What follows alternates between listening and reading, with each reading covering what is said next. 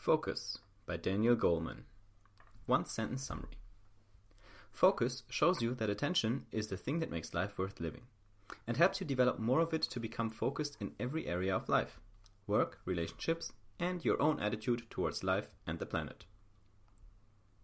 My favorite quote from the author is, "Directing attention toward where it needs to go is a primal task of leadership." Daniel Goleman. We're almost a decade into the rise of the smartphone empire, and among many great benefits, we suffer one phenomenal loss as a result. Our attention goes out the window. If your life feels like a series of quick hits and dopamine fixes, it's time to put the smartphone on airplane mode for a while.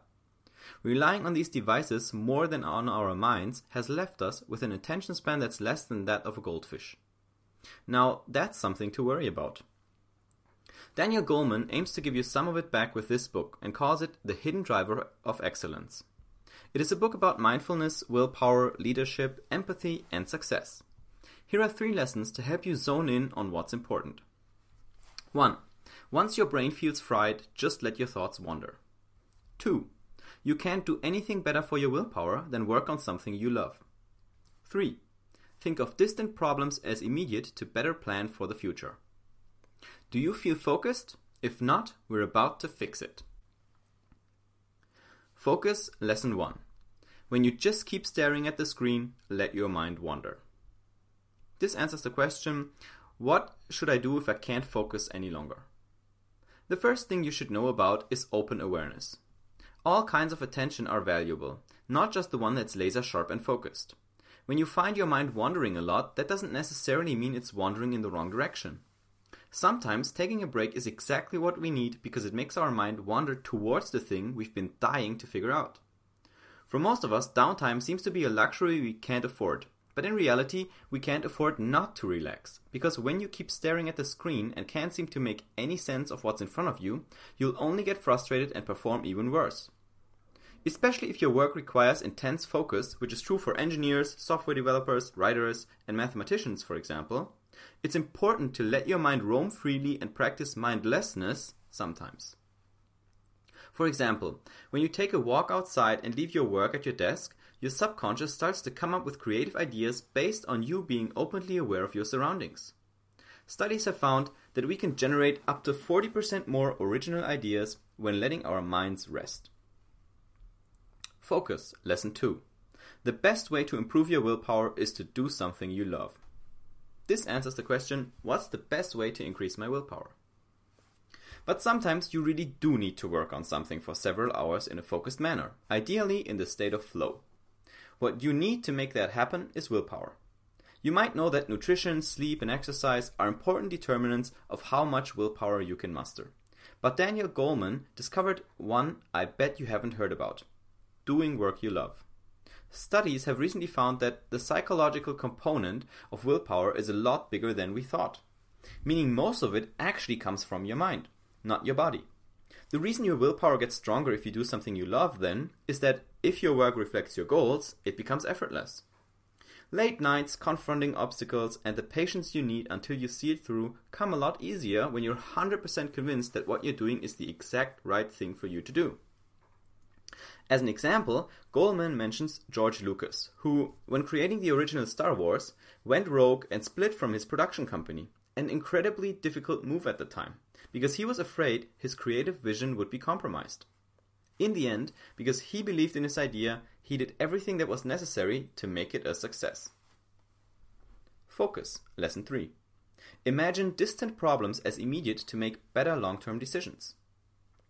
This answers the question, how can I best plan what I should focus on from day to day?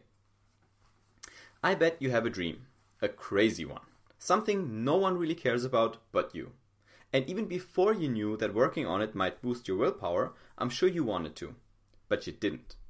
It's the first 10 pages of your manuscript that are sitting inside your desk drawer since 2012. The scaffold that collects dust in your attic. The high school reunion party you never threw.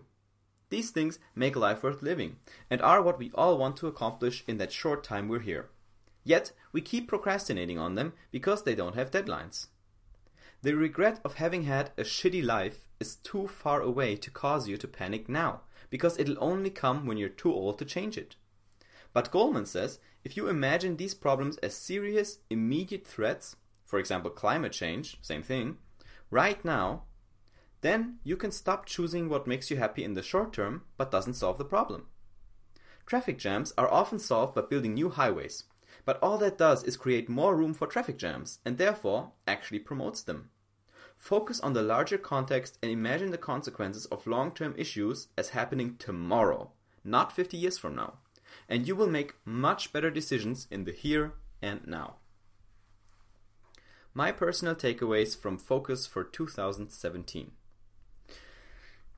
I wasn't sure how well I expanded on the willpower, the psychological part of willpower thing. I see here I did link to the article by my friend Colin Robertson on willpower.co, who has an article about willpower research being debunked, and basically that was him assessing a meta-study of willpower studies who found that all of the studies that had been done on willpower, or a lot of them, had very small sample sizes. So they were testing with sample sizes of like 20 people, 10 people, 15 people, 25 people. And those sample sizes, the problem with those is that the effects you measure are not very significant statistically speaking, right? Because if you measure something at 25 people, it's very hard to say, oh yeah, that's the truth for everyone, right? And so these were the studies that linked willpower to nutrition, to exercise, to sleep, like all the biological components that we so much know and focus on. And actually said that the few studies who were significant actually were along the opposite direction, where it was like, if you are convinced, if you carry an amazing, incredibly strong belief about something, that creates much more willpower than anything else you would ever see from biology, right?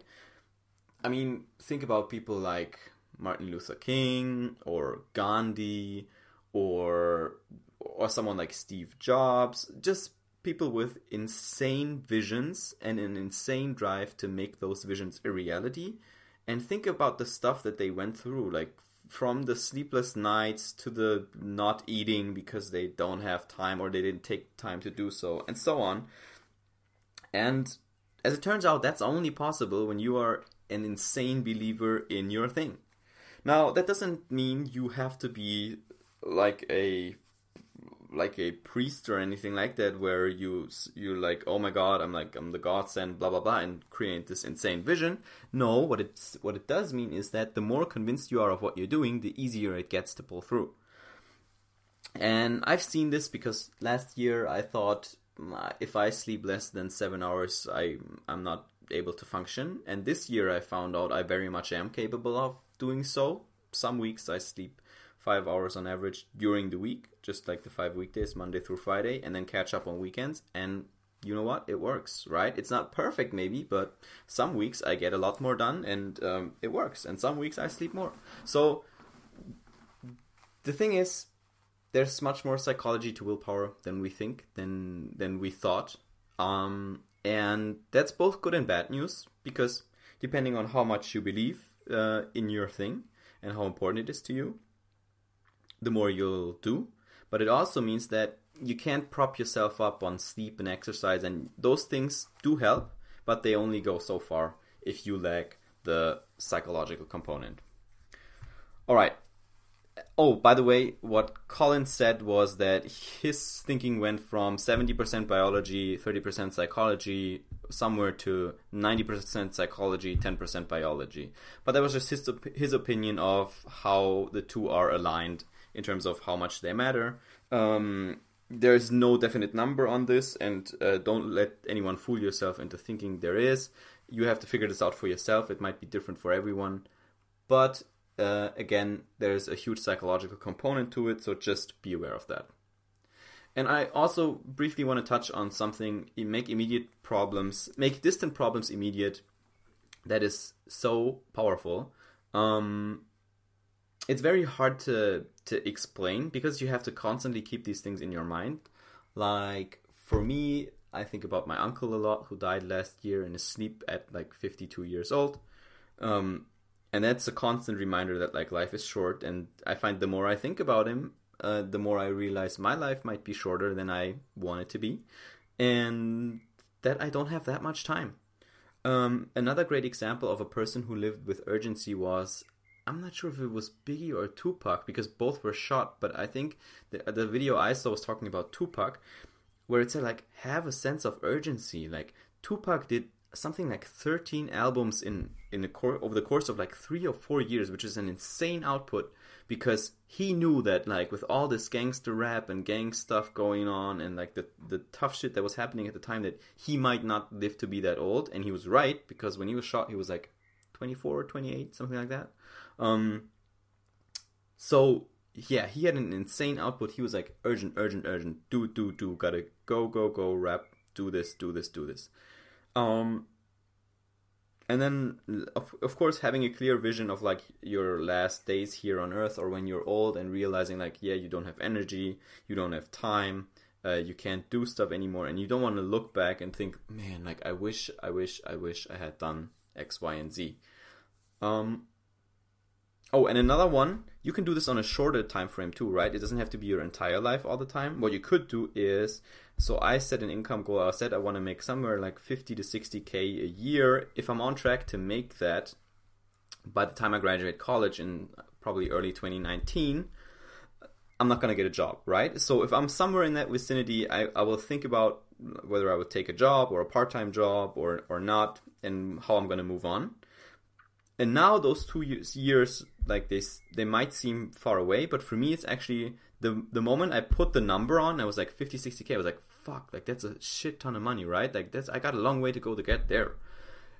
The moment I realized that, I was like, man, like I have 2 years left, that's nothing, like that's super short. So now every day I'm freaking out a little bit, but in a good way, because it gets me to do shit like record these summaries. And you can do the same thing, right? If you have something like, oh yeah, like probably in 3 years I will get promoted. Like 3 years, that's not that long. Like what do you need to do to get promoted? Or what do you need to do to be able to move somewhere else by that time, where you want to go, move up to the next level? Whatever it is, put something tangible on there, at least somewhat tangible. It doesn't have to be, it's very specific, it can be a range, like my income range. But when you have that, when you put that on, they realize it's not that much time to get there. So you have to put in everything, and every day have a sense of urgency, wake up, go out to your house and do. All right, enough pep talk. I hope this helps you focus on whatever you need to focus on, and I will see you on the next summary.